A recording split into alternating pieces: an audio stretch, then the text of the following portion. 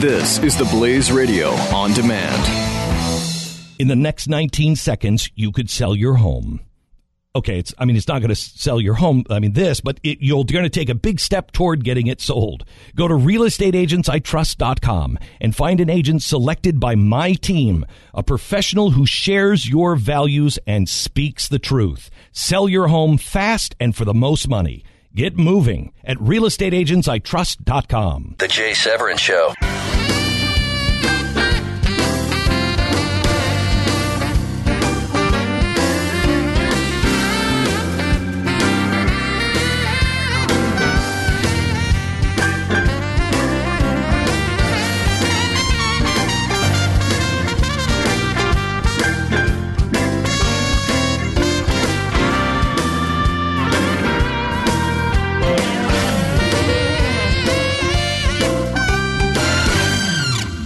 All right, let's get the basics down. I'm Jay Severin. You are the best and brightest. We are live. We are together, the Blaze Radio Network. The complaint line, though it has still never been used for that purpose, but remains open and fully funded, nevertheless. Privately funded. 1-888-900-3393. 1-888-900-3393. Now, at this point, I would usually announce the Twitter address, which I'm going to go ahead and do. At JAY, little underscore Hickey, SEVERIN. But today, an asterisk. A big one. This is a Hillary magnitude asterisk. I, as is my wont, I hope not entirely unwelcome, will illustrate my message with a short story. In the epic World War II film, In Harm's Way, starring John Wayne and everybody, John Wayne, Kirk Douglas, Burgess Meredith, just about everybody you can name who was in films then and for the next 30 years. In Harm's Way. One, to me, perhaps the best war movie ever made. And again, like good war movies, like any good movie, it's not singularly and technically about something. There are very few battle scenes in a good war movie. I mean, there are exceptions. Black Hawk Down, I am told by my combat friends, is superior even to Saving Private Ryan.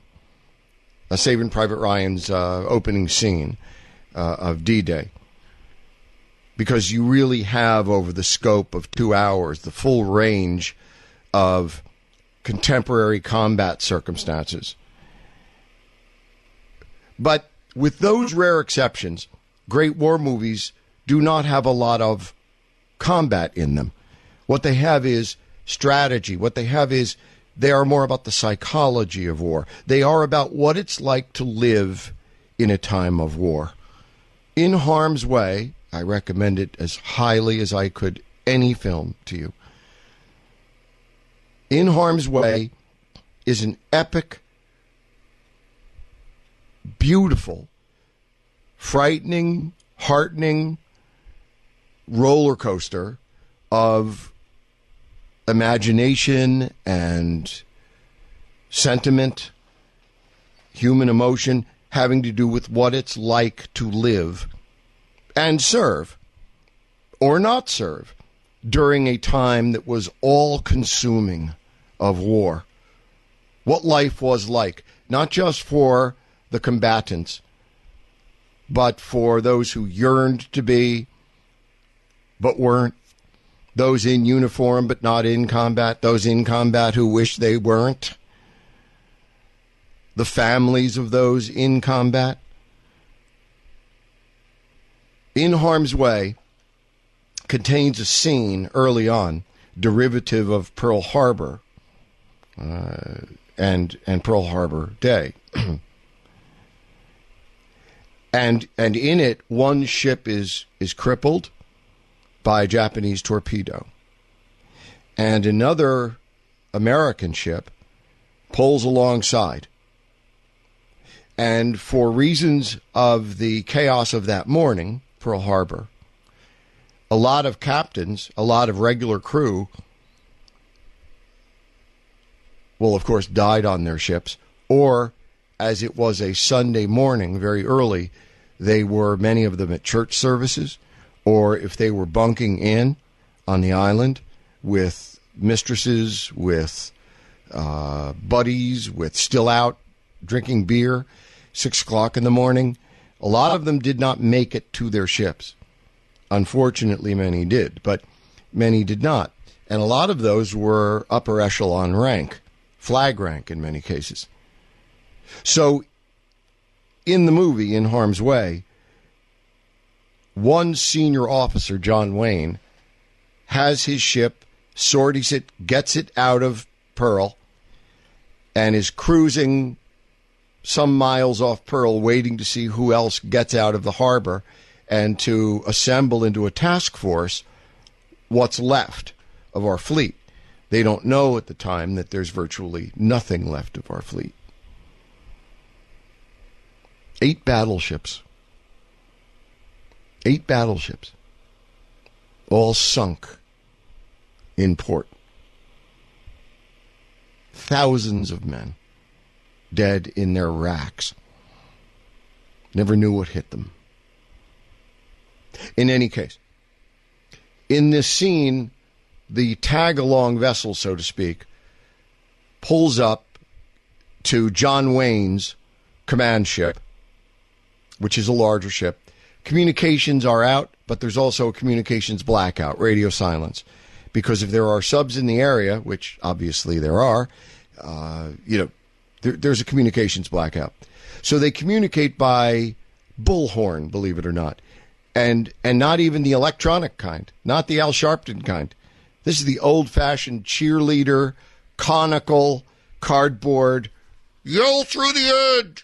Just yell through the end! And John Wayne says, ahoy, who's in charge?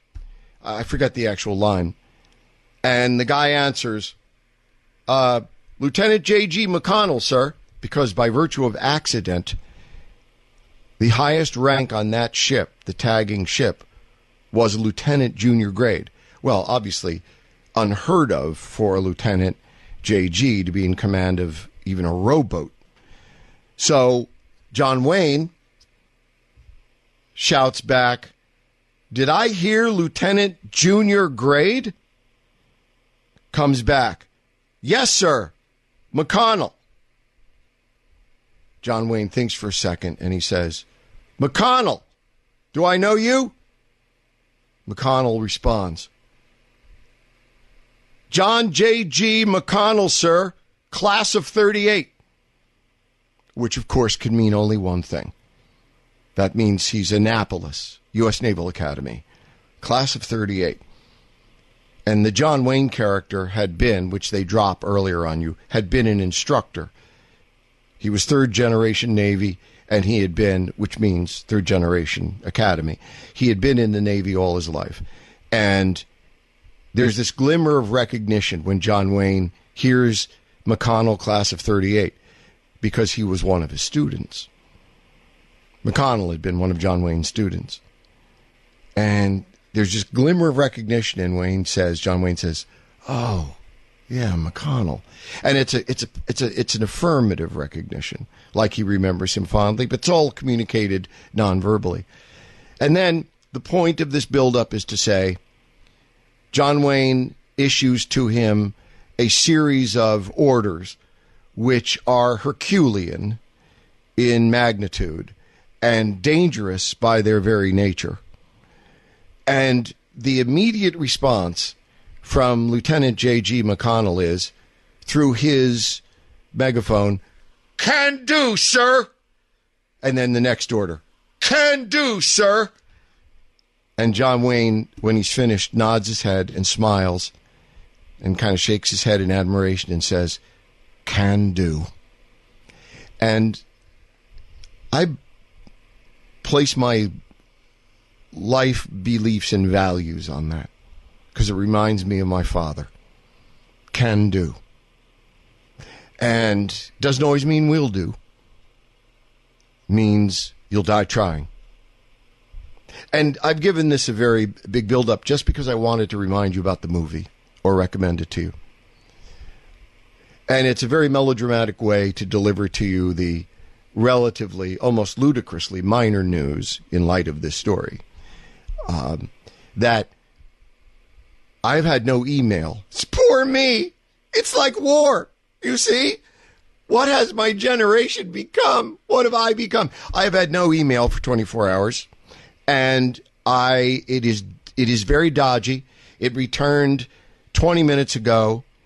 It's on and off, but I absolutely have no Twitter. And it means if you've sent me a Twitter or posted a Twitter message since the end of show yesterday, I have not seen it. I will not see it. If you post a tweet today during the show, I am unable to receive. I am unable to see. I am unable to respond. I have alerted Rocky as the commander of our Talk Roundtable, the Knights of the Talk Roundtable, to let our folks know, as I hope you will, because I cannot receive nor answer Twitter until further notice. Not exactly heroic war stuff, but at least I got to tell you the story. This is Jay Severin on the Blaze Radio Network.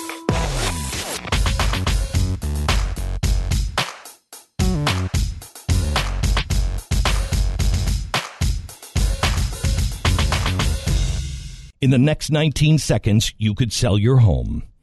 Okay, it's not going to sell your home, but you're going to take a big step toward getting it sold. Go to realestateagentsitrust.com and find an agent selected by my team, a professional who shares your values and speaks the truth. Sell your home fast and for the most money. Get moving at realestateagentsitrust.com.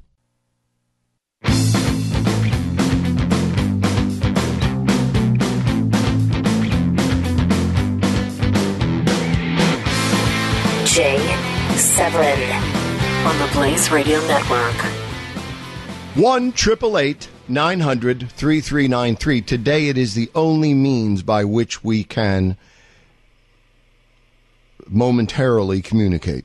That we can contemporaneously communicate.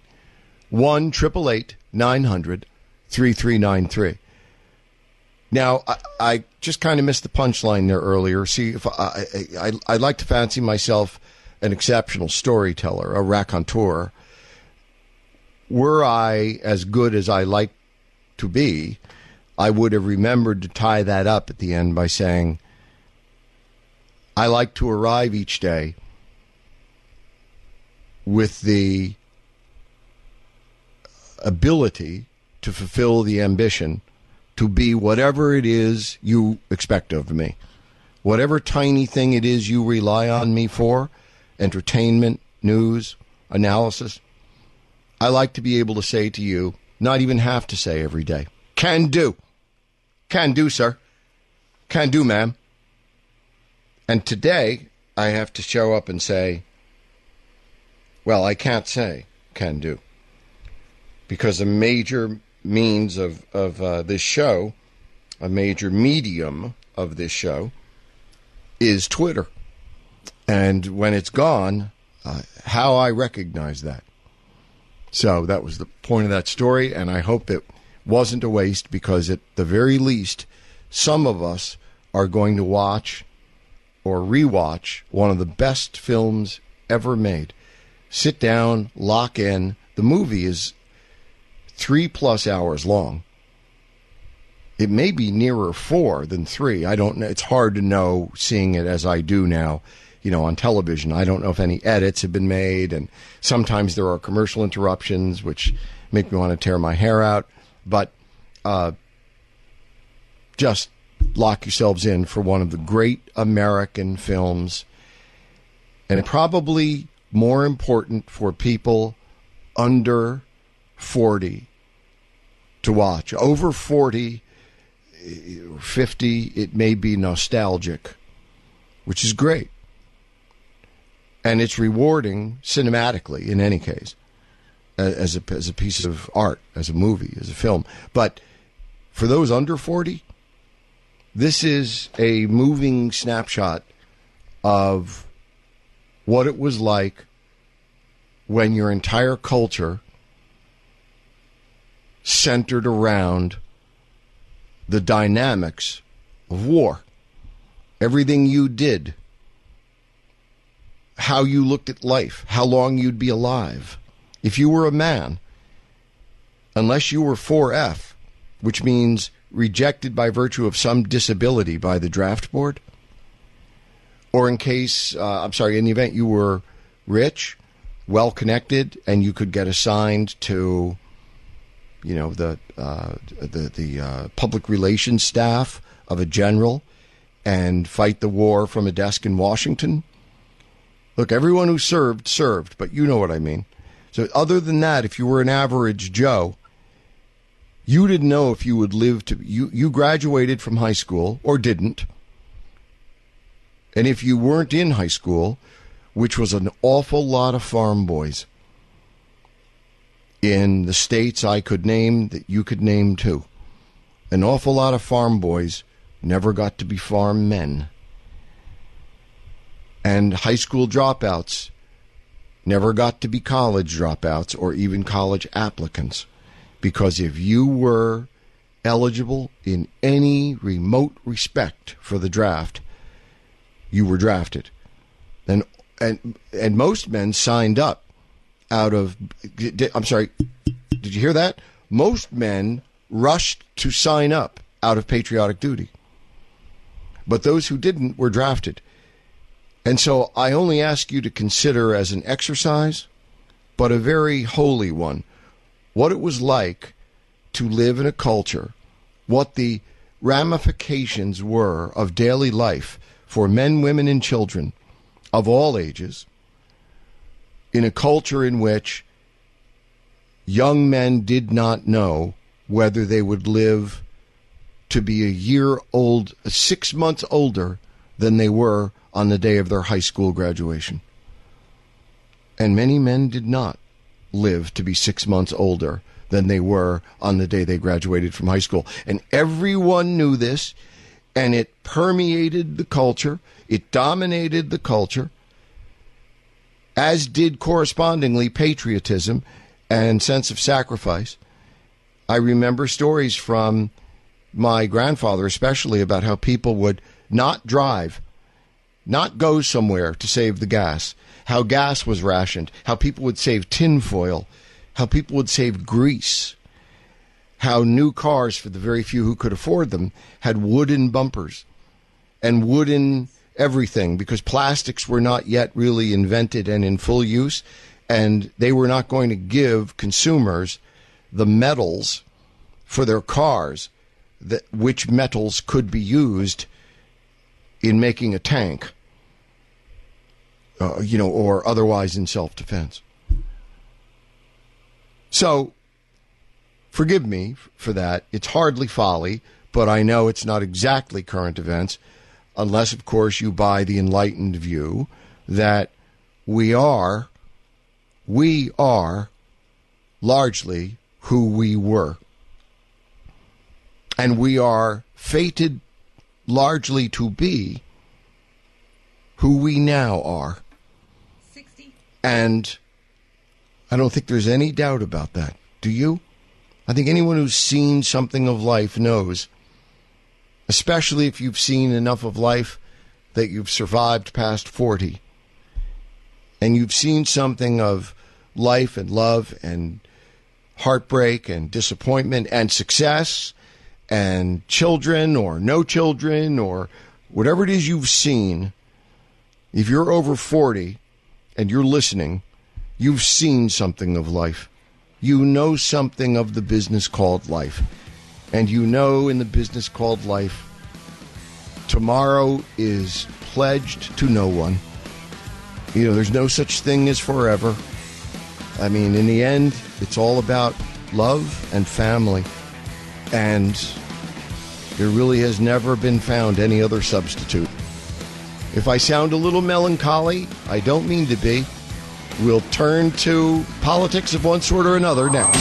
Jay Severin on the Blaze Radio Network.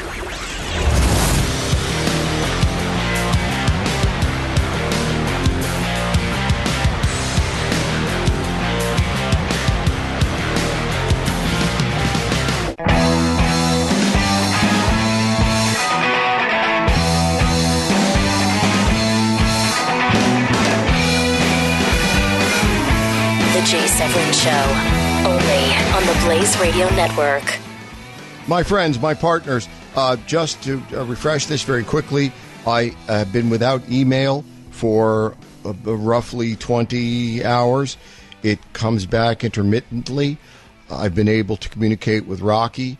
He was my first message, so he would know this, so he could communicate with you via Twitter, because I have also been without Twitter, and I am totally without Twitter. That is not intermittently working. That is not working at all. So I have received, that is to say, I have had no access to any tweets received since early last evening. So I've not seen or read them. I'm unaware of them. I cannot check them. And I know most human beings can from other sources. I cannot for stupid reasons I don't even understand. But I can only access my Twitter account from my laptop, which has crashed. It's being looked after, one hopes. I don't know the prognosis, but no Twitter. And so there it is. And I know Rocky has endeavored already to get that out. I want you to know, in case I'm unresponsive today, that's why. Okay. Paul from New Hampshire, before I get rambling and gambling again. Paul from New Hampshire.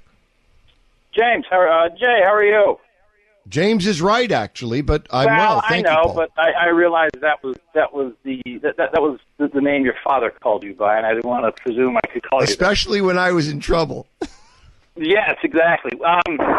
Hey, kind of to follow up, I'm with you, melancholy nature. I'm freaking into dumps, and I'm pulling my hair out. Are you? Well, is there a reason why? Do you know why? I mean, you may not wish to share it here on the radio, but sure. No, that's fine. It's like my father my grandfather was in the Navy in World War I. My father, wow. I had older parents. My grandparents were born in the 1890s. Wow. My father was a Korean War and Vietnam veteran. Wow. A senior Special Forces advisor to the ARVN in Vietnam, and did that for a number of years. My brother...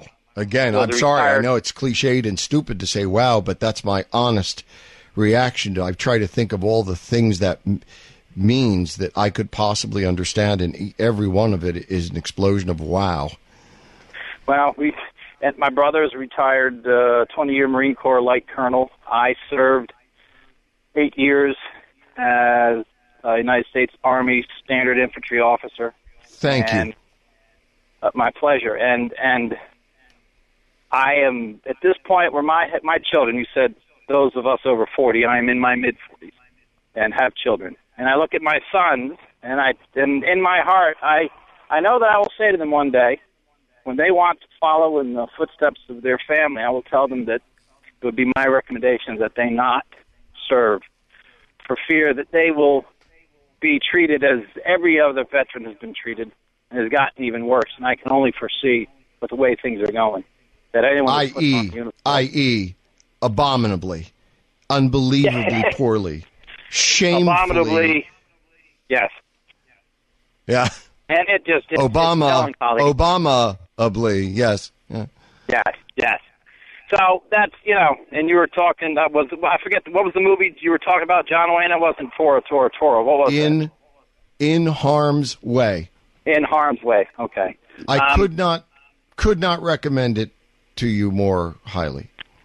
And I will watch it. So I'm on the same boot trying to pull my back end out of a funk, but on a thing that is frivolous, and frivolity is great when one is in the doldrums. And I know, at least from your past broadcast, like myself, you have an affinity for young ladies from a certain part of the world. And there's a show on Netflix called Marco Polo.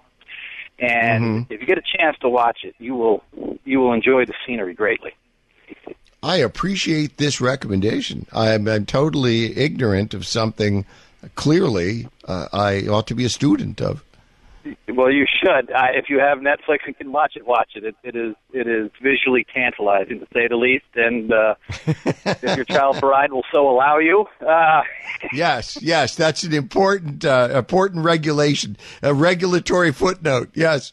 But anyways, as always, when I get a chance, I want to try to shout and say hello. I always appreciate you, and unfortunately, like the oracle at Adelphi, I fear that your prediction for many years about someone who may become president and then the subsequent hurdles and disasters we will face is probably most likely going to come to pass. So, Paul, heavy lay the crown, mate. Yes, and we those of us who again have seen a little of life are all good prognosticators, because if you've seen a little bit of life and you see what's happening around you, and you have that very special supplement of knowing what's happened in the last generation or two, and then you factor that into what's happening now, and then that equals, that's like a calculus, and it equals something.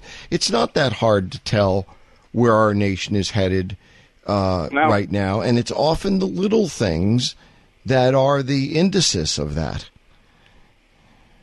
Yep, exactly right. The little cultural shifts, the milieu that would not go noticed by most, be it vocabulary, be it attitudes, be it whatever, expectations. It's why I continue to tell that story, Paul, of sitting down with my family to watch whatever it was.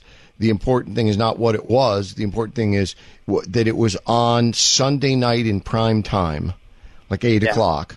Yeah. And so I felt protected. I felt that there was a prophylactic in that it was a network, not a cable. It was Sunday night. It was 8 o'clock. And I said, okay, so this is not something I would choose to watch, but the family wanted to watch it. And so I figured, again, there was an implicit prophylactic there. And I turn it on, and I see, it doesn't matter whom, it happened to be Miley Cyrus, performing virtual fellatio on a series of men, arrayed about the stage, and other, truly adult, I don't want to be puritanical, but purely adult material here. And the fact that there was one or more child in the room, I was so mortified. I didn't know what to do. And as I kind of glanced sideways, figuring out, what do I do? What do I say? Please, let her be on her cell phone. Let her be on her computer doing something, and she didn't see this. And her eyes were riveted. It's my oldest daughter. Her eyes were riveted on me. She was 13 at the time. And as if anticipating, I'm sure she was, my gaze. And Paul looked at me and said, I know you know the punchline probably. And she looked at me and said, twerking, Dada. And nodded her head in a visual equivalent of patting me on the shoulder and saying, it's okay. It's twerking, Dada. And at that moment, I went from, first gear, or maybe fourth gear to first gear. Whee! And I said, whoa, you mean she's seen this before? And it has a name and she knows the name? Where did she learn this? Exactly. So, But Paul, you fought, my friend, and you come from a long line of patriots who fought for all the good things. As John Wayne says in the self-same movie, when he's promoted, he stands, looks at the admiral and says, "With your permission, sir," and he offers a toast to our country, our Navy, and all the best things they represent.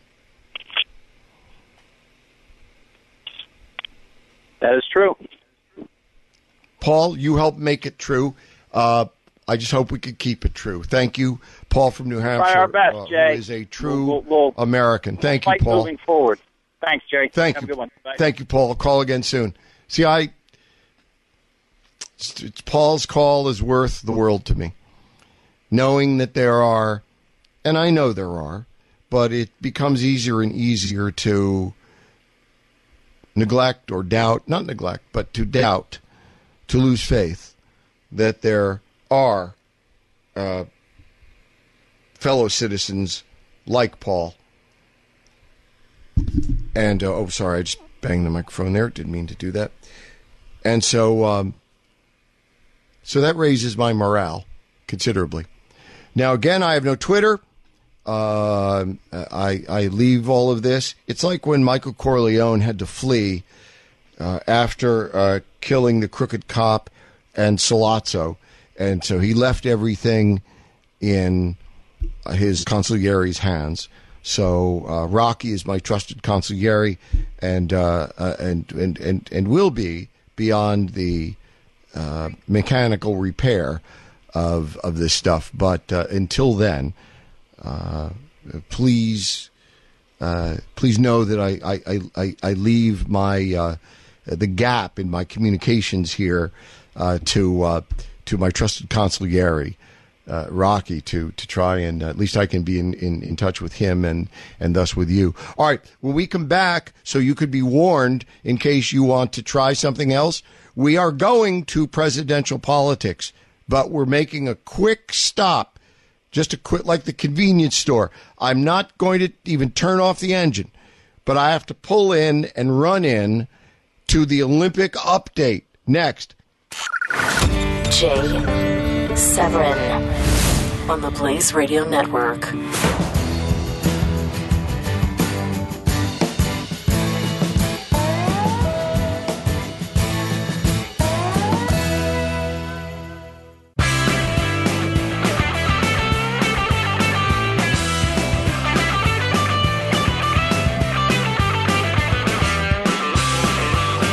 This is Jay Severin on the Blaze Radio Network. Best and brightest, 1-888-900-3393. The phone is working. See, some of my vital equipment still works. And one is the phone. 1-888-900-3393. And I hope you will call because, indeed, it's the only way to communicate today, given the fact that there's I have no Twitter. My fault. Tech problems on my end. Working to restore it. I think what we'll do is invite to take the floor Romano from Las Vegas. Hello, Mr. Severin. How are you today, partner? Jay, please, and well, partner, thank you. Jay, please, it's good speaking with you. I got my World War II. I was born in '59, but I worked with a guy who was a sailor in World War II. He was in the Japanese theater, you would call it. And then I want to tie it Theater, yeah. Pacific Theater, yeah. Tie it into politics today. He said he was 18 years old, and he listened to a speech by FDR. FDR said, "I hate war. Eleanor hates war." And he said 6 months later he was on a ship to Japan. Right. Yeah. So at least they kept they kept a third of that promise. Eleanor hates men, and she was never seen with a man till the day she died. So. Well, I guess because FDR had a difficult time with his erector set, possibly. Man, I'll tell you, there are legacy Democrats listening who want to place their hands in a constricting circle around your throat because he is a hero. He's a god. FDR Democrats? Oh, my goodness. Yeah. Well, what this man, I think his name was Ralph Wharton, said about FDR, Ralph was a sailor, so he used some peppery adjectives to describe what the magnitude of FDR's lying, the lies that he told. As sailors will. Yes. Yeah. As sailors will. If anybody enjoys stand-up comedy, I have never heard a stand-up comic that was as funny as my best friend had a house in Mayport, Florida, or very close to Mayport, which was the home for the Suckin' 60 from Dixie, the CVA 60, the Pride of the Fleet, the flagship of the 6th, the Saratoga, a bird farm out of Mayport, and he had a house, and I got to come visit and stay during breaks in school, and I would either accompany him on some lucky occasions, or he would bring home stories of comments by Navy chiefs, and I'll tell you, that's a comedy circuit waiting to be born right there. Yeah, well, he was on the ship such a long time that he made his own wedding ring with a gold coin. They would sit at the edge, and with a hammer or something, they would tap the coin, go round and round, and then they bored a hole into it. And he made his own wedding ring. In the days when men knew what a hammer was. Yes. Yeah. And gold coins were not so rare that you had to pay thousands of dollars for them. Anyway, to tie the great magnitude of lying thing into politics today, I listened to Hillary Clinton saying, Donald Trump said this, words matter, Donald. Yeah, Mrs. Clinton, right. Words matter. So please stop lying. Romano, about every forgive damn me. word that comes out of your mouth. Romano, forgive me. We have about 15 seconds left. And I blabbed a lot of your time away earlier. If you wish to hold or call back, please do. But we'll get you in the opening of the next hour. This is Jay Severin on the Blaze Radio Network.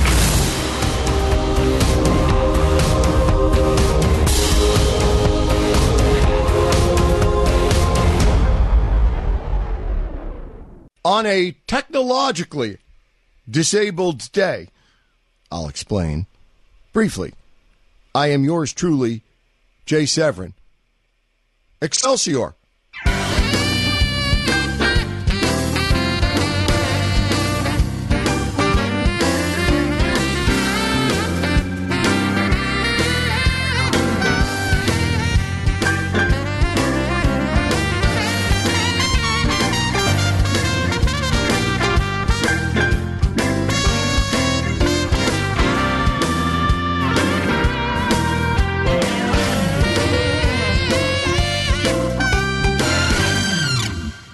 How you doing?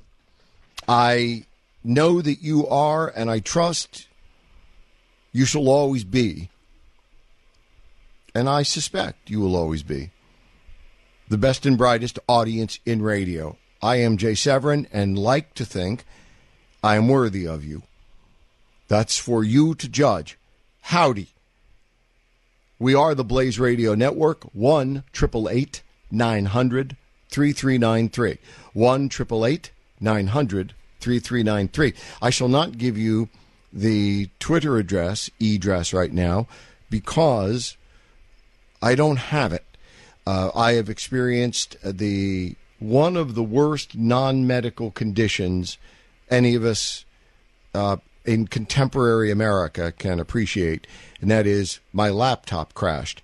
And for reasons of peculiarity, owing to my retardation on matters technical, I cannot access Twitter except from my own laptop. I cannot through phone, other computer.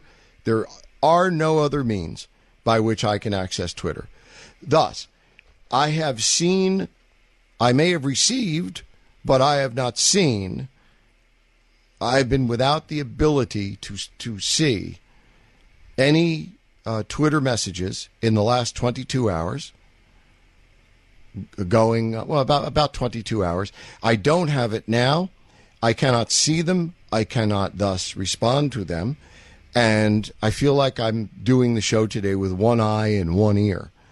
Of course, if you've seen photographs of me, if you've seen my ears, I've got plenty of ear to go around, even with one of them. So I hear you fine. It's just that I cannot see tweets. I also have intermittent email. I have been able to communicate with Commander Rocky, and I know he has.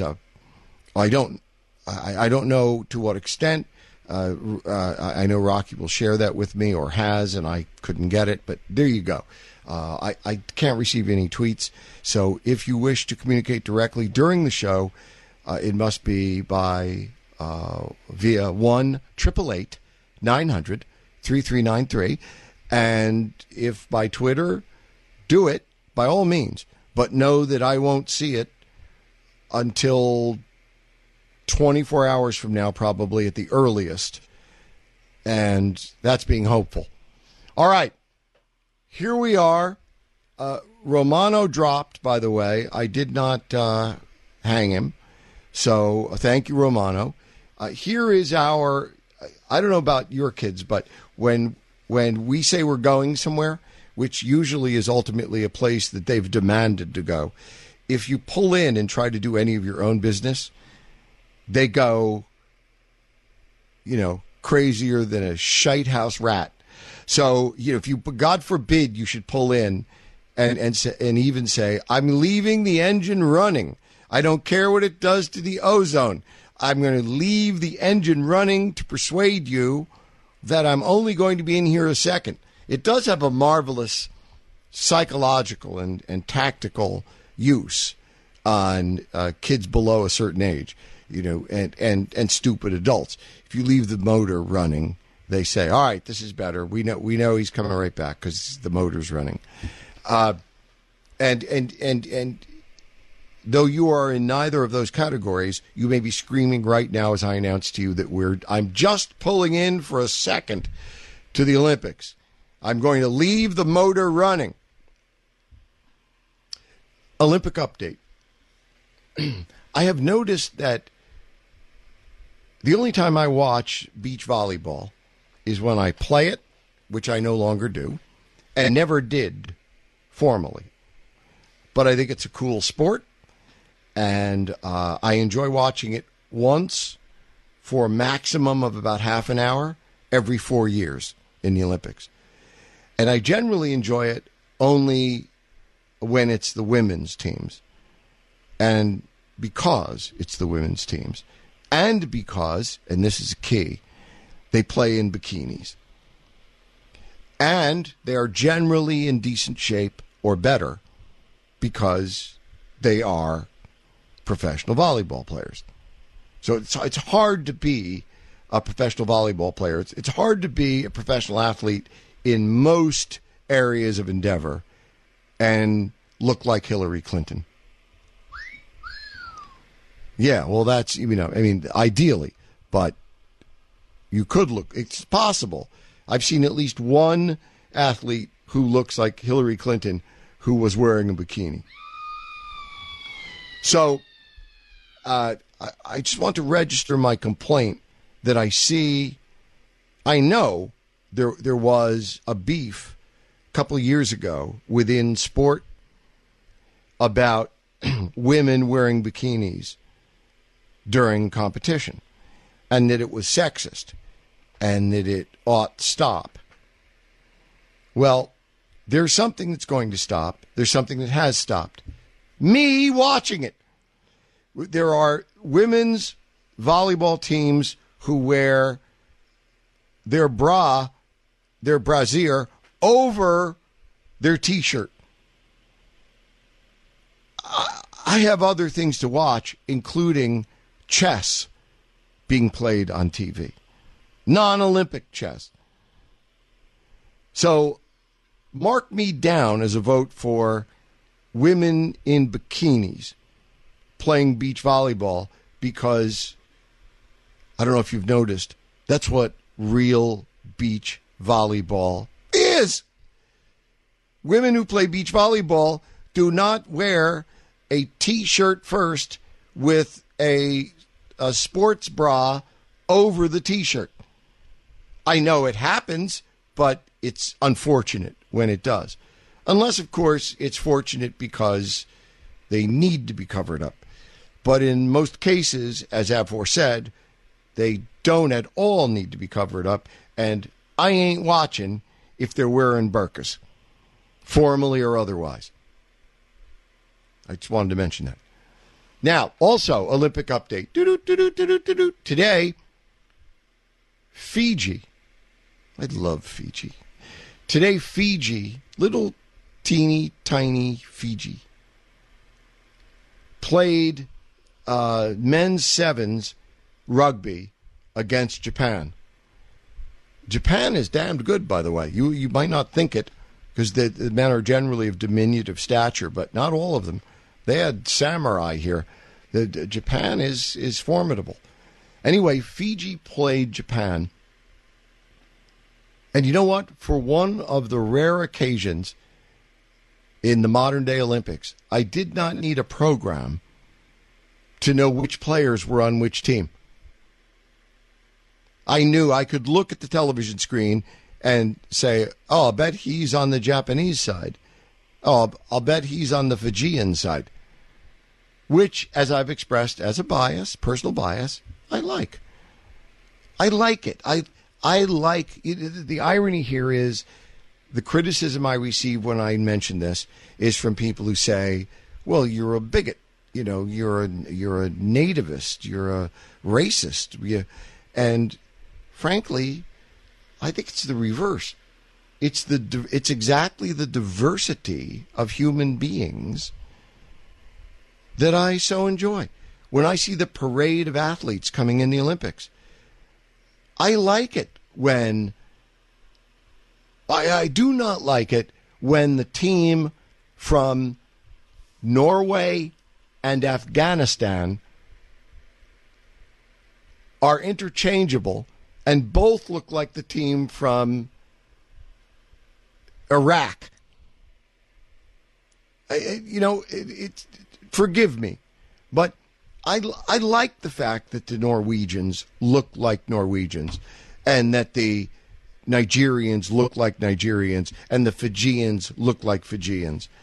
I don't like it when I'm watching a sport and they say, here comes the team from Sweden, and let's say it's a soccer team, and they come out and 80% of the players are African. That's not the Swedish team.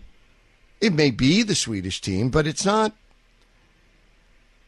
The reason most of us who did grow up with the Olympics and like it grow up with it and fall in love with it exactly because of the diversity. Because when Norway comes out with their flag, they look different than Iraq. That looks different than maybe who knows? I mean, it is the difference. Get it? Difference. Diversity. That's all I'm lobbying for. I know I'm arguing against the future, but that's sometimes what we must do.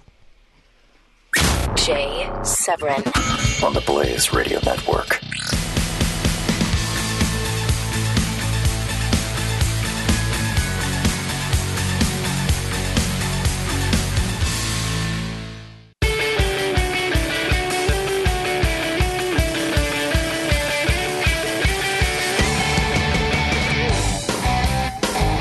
The Jay Severin Show on the Blaze Radio Network.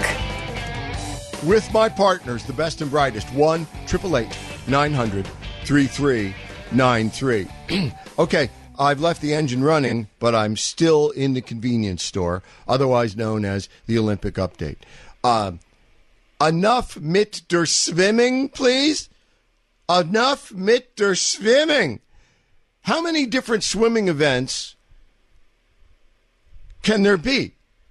I mean, I know I'm learning the answer because I don't really enjoy it. I enjoy the 50-meter races. The length of an Olympic pool is 50 meters. Now, as the world increasingly recognizes metrics, though very slowly, and ultimately maybe rejects it, as a former climber, everything was in metrics, and so I pretty much had to orient to it. And the only thing to know, if you don't know it, is that a meter is 3 feet. A meter is a yard. Okay? So, that's all you need to know. A meter is 3 feet. And once you get used to thinking in those terms, it's really quite easy. And I don't know any of the rest, and I don't care, and I'm not going to learn it. But the length of an Olympic swimming pool regulation is 50 meters, 150 feet. Okay. I like the 50-meter events because they're over quickly. They're exciting, and I can't watch swimming when they do like 8 laps. I'd lose interest. It ain't bullfighting. It ain't the 2-minute drill in football in a playoff game. I'm sorry. It just all looks the same to me after a lap or two. I know that it's exquisitely trained, top-level Olympic humans, athletes doing this, but sorry, that doesn't excite me based on those grounds alone.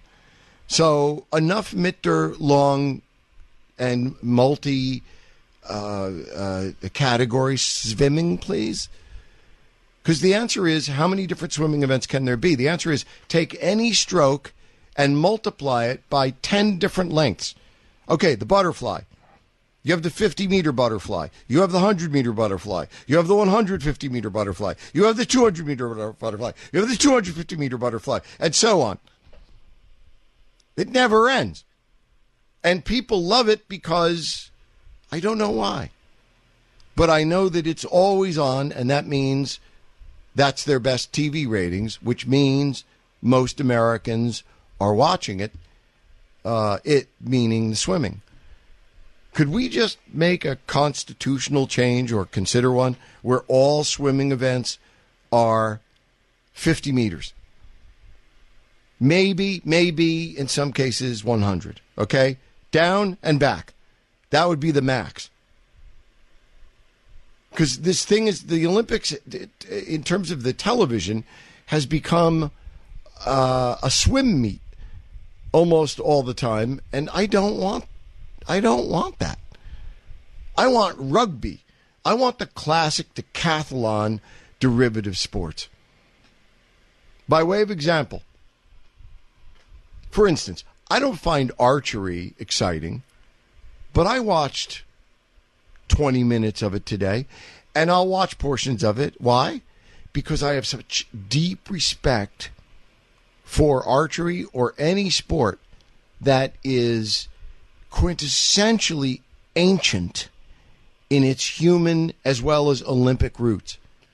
Archery? How old, how traditional is a human firing an arrow in order to get dinner or at another human in war? That is tradition. That is classic. That is Olympic. When you watch the decathlon sports, someone throwing a spear, how old is that? Someone throwing a discus, shot put, high jump, the speed runs. How old is that? How human is that? How Olympic is that? That's different. The 100-yard dash. Who doesn't find that exciting? I don't like running. I don't like track meets. But the things that are quintessentially human, thus Olympic. Shooting an arrow, throwing a spear, running. And I know swimming is part of that. But stop mit der 75 different events for every stroke of swimming. All right, P.S. Although I appreciate it interferes with my homework, and quite possibly yours, which is watching Brett Baer's report at 6 p.m. Eastern, which is, by the way, the only true national news broadcast left on television. What's it, National Report with Bret Baier. Bret Baier's 6 p.m. Eastern show on Fox is the best news show on television, and that is an undiminished distinction,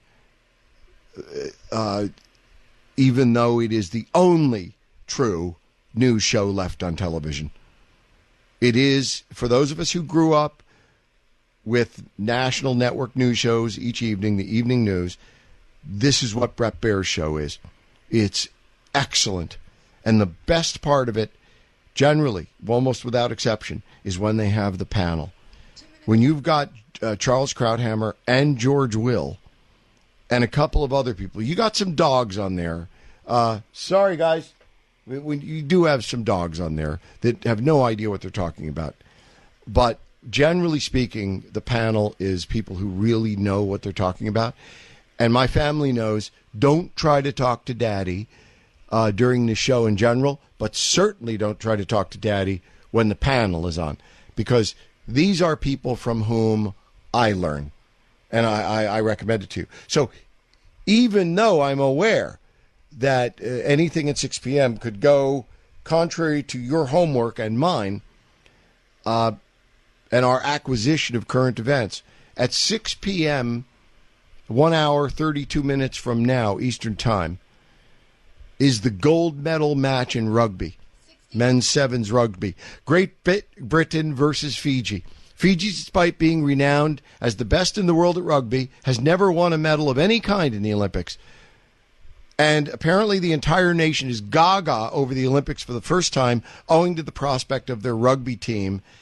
And they've already won a medal. It's just waiting now to see which kind of medal they win. They are, as a nation, a single beating heart directed at one thing, the gold medal. And tonight at 6 Eastern, they play the most worthy possible opponent, England. There will always be an England. I hope there will. You have heard, I believe, the old expression, and I hope I have this right, not reversed.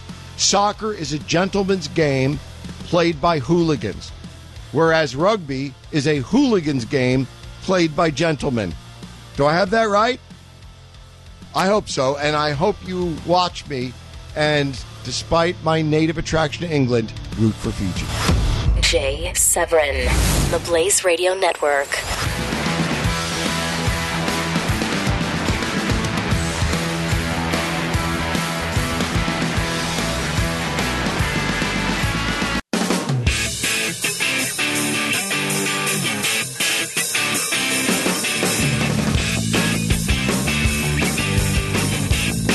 Jay Severin on the Blaze Radio Network.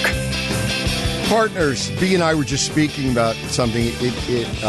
I was, and I can't believe this. This was only 5-6 years ago. I was climbing mountains, Iceland, all over Europe, here in the Rockies, and now I'm a wreck. But mostly as a result of injuries and surgeries sustained, because that's what you have to give up if you can't do it forever. Some people do it longer than others. I admire them. The Libertarian presidential candidate, Gary Johnson, has summited Everest. And as those of us who have climbed, kills me to have to insert that. I want to say those of us who climb. I can't say that anymore. Those of us who have climbed and know what it is, like anything else, whatever sport, whatever physical endeavor, anything that especially, well, and you see other people who do it especially better, and you have respect for them, it's very hard for me to dismiss. I know this has nothing to do with his politics, but it's very hard for me to dismiss Gary Johnson as a total nut, even though everything about him wants me to dismiss him as a nut. The fact that he got up and down Everest, and I mentioned down for two reasons. The kill rate on summiting Everest is, I think, about 1 in 7. Something like 1 in 7 people who attempt Everest dies. And whatever the number is, it's harrowing. And it's changed from year to year. As we go forward in years, that ratio becomes slightly less harrowing, because the combination of experience, technology, and mountaineering leadership experience all adds up to increasing the odds for climbers, even amateurs, to summit Everest. But still, it has a wicked kill rate. And whatever the kill rate is, I think 1 in 7 is right. Maybe it's 1 in 9. But whatever it is, the vast majority of people who perish summiting Everest die coming down. A famous guide once said, any damn fool can get up this mountain. What takes all the skills and perseverance and luck is getting back down. And if you think about it, it makes total sense. Whether or not you ever climbed or a boulder, or a hill in your backyard, coming down is much harder, much more daunting, much more taxing on the body, much more unpredictable. Everything's working against you. Your body, gravity, your joints, everything. And in this case, you slip going up. It's okay. It's not okay, but it's not advised, but it's, you slip going up, you miss a hand or a foothold, you'll probably be all right. You slip going down, chances are it's going to end in major tears. Anyway, so Gary Johnson's gone up and down Everest. By the way, other mountains, have brutal kill rates. K2 or Annapurna both have kill rates, I think, of like 1 in 4. Think about that one. So there are peaks technically more difficult than Everest, but Everest just maintains that, that certain aura about it. Anyway, okay, we're pulling out of the convenience store, and I want to say about politics, bear this in mind, would you? The key universal political understanding that totally unlocks any mystery of American politics. American politics is no mystery. It just bears a little attention and a little experience. The key that unlocks American politics and explains almost all of it is this. When you see or hear any Democrat say or do anything, simply ask yourself, okay, wait a second, okay, how does this cause us to rely more on government? Because I promise you, and this is an easy test, you can try it at home. The things that say don't try this, do not attempt at home. I'm telling you, attempt this at home. It's the best favor you could do your family, your children. Attempt this at home. Do. Ask yourself, anything that Hillary Clinton, for example, is proposing, play it out. You don't need to know about politics or government. Hillary Clinton says, we're going to build the most public works projects since World War II. That sounds great. How are we going to do that? What are we going to build? How are we going to do that? And the answers to a child become clear.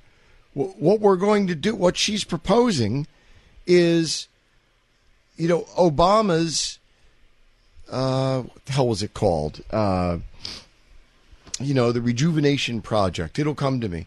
I have down here. Wait a second. All right, I'll have to wait. I just can't. The word is not coming to me. But the idea is enormous public projects for things that don't matter. I mean, would we like to have a new bridge somewhere? Sure. Do we necessarily need a new bridge there? No, of course not. How is it that we will build more public jobs and projects than any time since World War II? And the answer is raising your taxes. It's the only physical possible answer. There it is. How does this cost me money and or personal freedom? How does this cause us to rely more heavily on federal government? When you apply that test, you understand immediately what Democrats are saying. We're going to take money from people who still earn it, and we're going to redistribute it to people who don't. And the veil we're going to use over this is massive, wasteful, stupid public works projects. You'll have your answer every time flawlessly. I mean, you'd never know it by listening to Hillary's speeches. Just today, she delivered one, I listened to it, which sounded as though it had been pirated directly from Trump's briefcase. It was all about jobs, but different kinds of jobs. She means something different. When Trump says jobs, he means boosting the private sector. He means private enterprise, lower taxes, helping small business, stopping the death tax by which people lose their family businesses, their family farms. People die, and there's immediately the IRS comes and says, you owe 50% of everything we say this is worth. By the way, try selling it for that estimated price. It's a fantasy. It's a pornographic fantasy. But the IRS comes in, no one can challenge them, and they come in and say, your family potato farm, which grosses $1 million a year, from which in the last 10 years you have averaged, after taxes, a profit of $200,000, split by 5 different members of the family. Okay, we're not talking about Archer's Daniels Midland here. We're talking about family farmers. When they die, the IRS comes in and says, this is what your farm is worth in fantasy land, and we want 50% of that value right now. Not we just want it. We want it right now. And if you can't give it to us right now, we're going to take your home, your bed, your car, your land, your potatoes, your farm, your lives. We're going to take it. It's called the death tax. Trump wants to eliminate it. Clinton doesn't. Trump wants to rejuvenate small businesses by cutting the taxes they pay on profits from, 35% to 15%. This is what builds America. I don't know economics, but I know this. I know that when the hardware store in my town and yours, I know that when the deli in my town and yours, I know that when the pizzeria in my town and yours, I know when the auto body shop in my town and yours, at the end of the year, has its taxes cut from 35 to 15% or 30% to 15%. You know what it means? It means that they sit around the kitchen table and say, you know what? I think we can hire someone next year. And if we can hire someone next year, we can take on more work. And if we take on more work, we'll grow. And the next year, we could probably hire 2 people. And we can afford to do it and still eat. That's what Trump is talking about. Hillary's been stealing his words and ideas. I mean it. You should pay attention to, I'm sorry, I don't mean to preach. Pay attention to this. This is what she's doing. And it's the stimulus. That's what I was losing. It's the stimulus package redux. Hundreds of billions of dollars funneled to the unions for pet projects in powerful districts of congressmen, all for make-work temporary projects that do not mean careers. They don't mean solid, good-paying jobs. They change nothing except they deflate your income and the prospects of your family. This is Jay Severin on the Blaze Radio Network.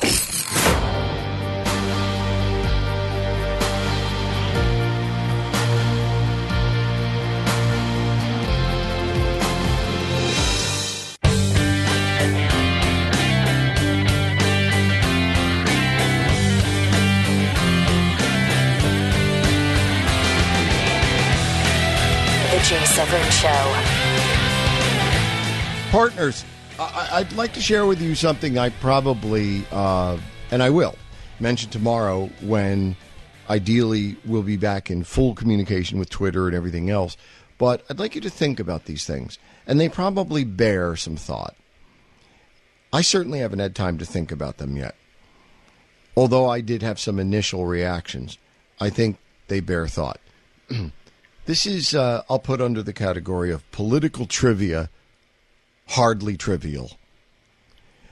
I heard, I won't say learned, because I can verify neither of the claims I'm about to share with you. I heard them on national television, spouted by experts, so-called, but I want to be clear that I cannot verify them. I'm reporting to you what they're reporting. The second thing, nota bene, note well, is that there is no insinuation whatever by me that these two facts are in any way related. Okay? Those two qualifiers having been registered. Here is number one. 51% of Americans make less than $30,000 a year. Half